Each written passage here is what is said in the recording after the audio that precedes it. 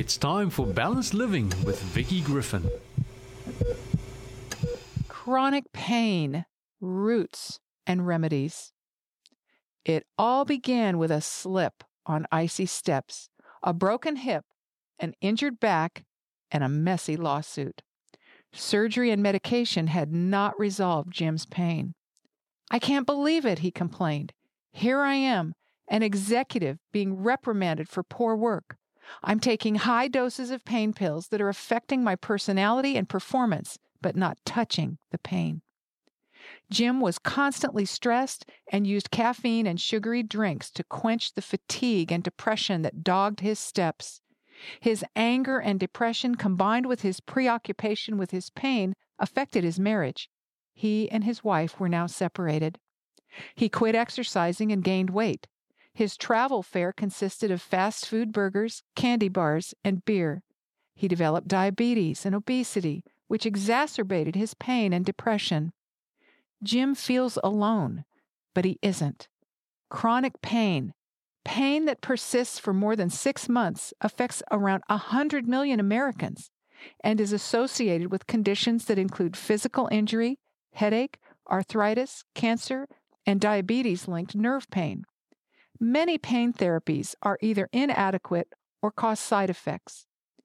Jim's story shows that chronic pain can involve physical insult combined with emotional, psychological, and social factors that affect the nervous system at the molecular level.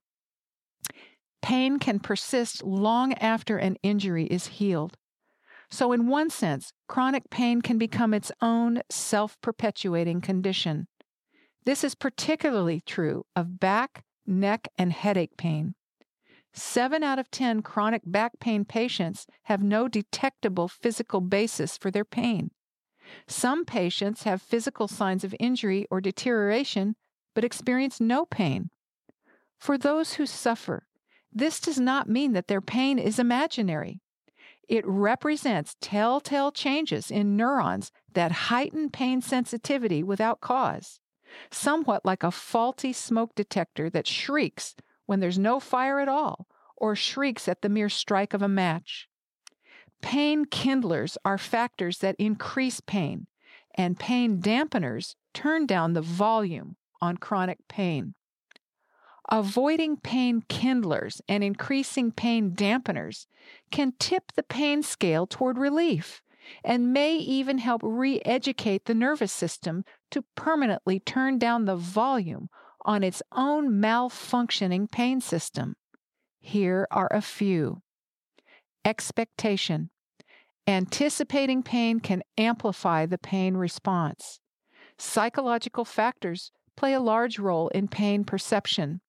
Patients who expect a shot to hurt will experience more pain than those who do not. A pessimistic attitude increases suffering.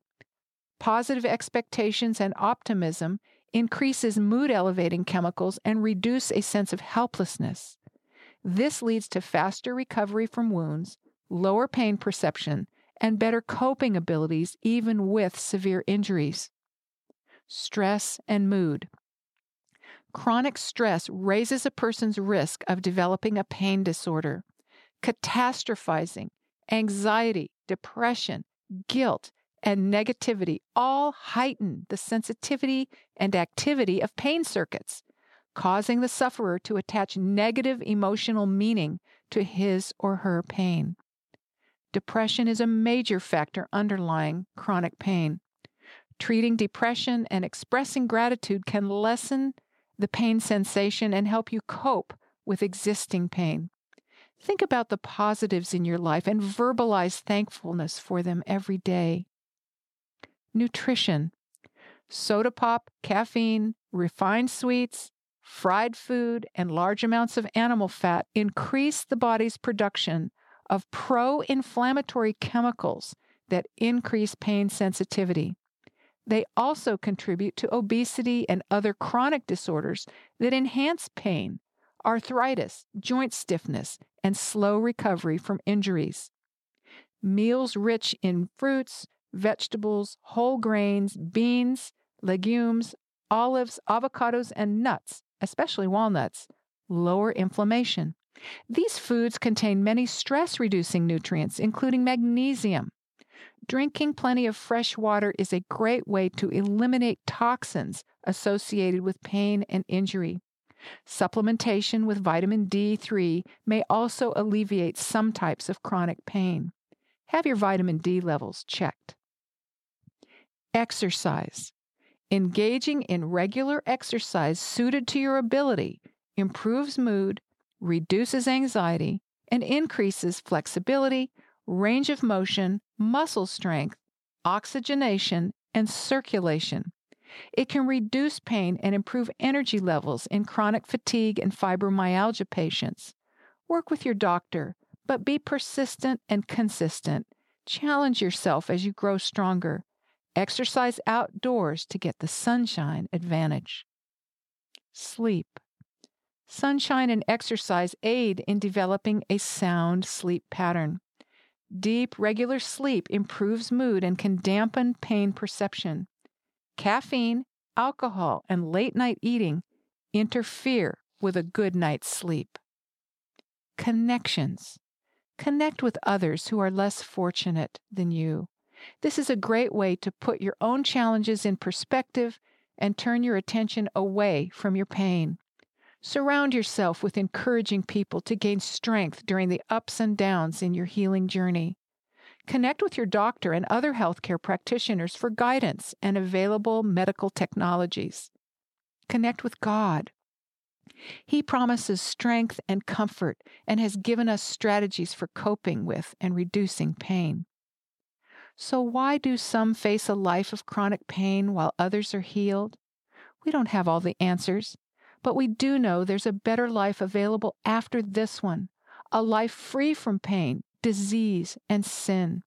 And for all who come to Him for help, God promises power to the weak, and to those who have no might, He increases strength. Isaiah 40:29. The Lord will strengthen him on his bed of illness. He will sustain him on his sick bed. Psalm 41:3. Though your life here may be scarred by suffering, through faith you can look forward to a new life in heaven when Jesus returns. His promise is, and God shall wipe away all tears from their eyes. There will be no more death, nor sorrow, nor crying, neither will there be any more pain, for the former things are passed away. Revelation 21:4. No more pain. Guaranteed. You've been listening to Balanced Living, presented by Vicki Griffin.